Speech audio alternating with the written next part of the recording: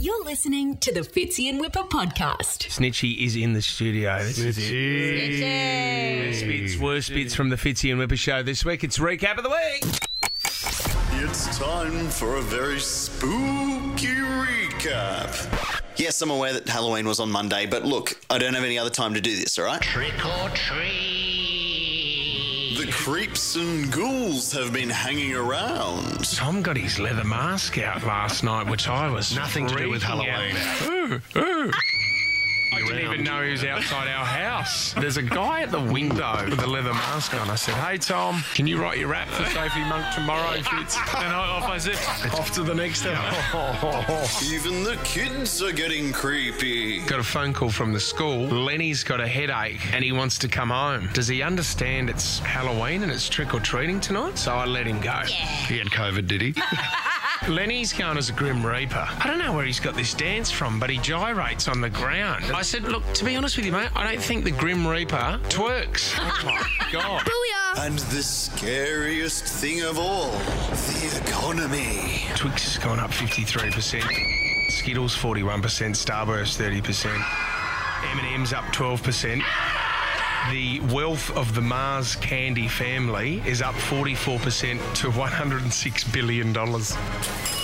I got a Maltesers. Happy Halloween, everyone. Me hungry. Now, it could have been because it was Halloween this week. That was the scariest sound she's ever heard. Have a listen. Hi, Mum. I'm home. Oh, no, not that's Chase. That is so freaky.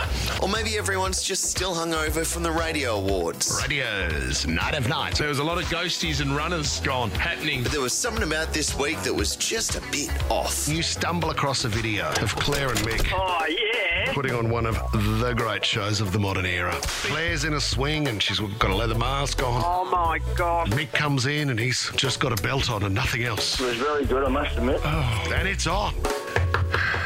Claire's here to clean them. Okay, enough of that.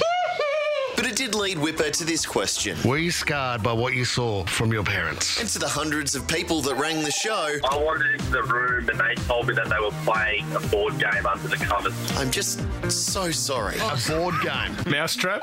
Oh, My parents were both cops who grabbed their nightstick straight away and then reached for the gun and pointed at you. They were scared in the middle of the night. So you're going in having nightmares and Dad pulls out a gun because he thinks there's someone in the house? Yeah, you learn pretty quickly just to suck it up and deal with it. Yeah, wow. Just to be clear, the topic was, how did your parents scar you? I was having my first sleepover with a friend. Not how did your friend's parents scar you? I walked into his parents' room and they were naked on top of the bed in a very compromising position. Did you ever go back and stay there again? No. Hi, Mum. Matt DeGroot returned to the studio this week after a couple of weeks off.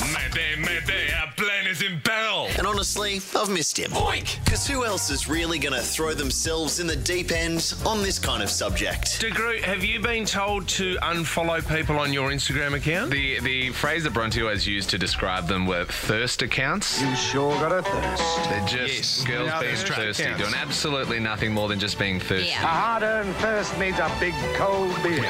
And so, yeah, there's a reason I don't have Instagram anymore. Good to have you back, Matt. And there it is. I'm right we there. love about you, mate. Your honesty. Your honesty is spot on. Oh.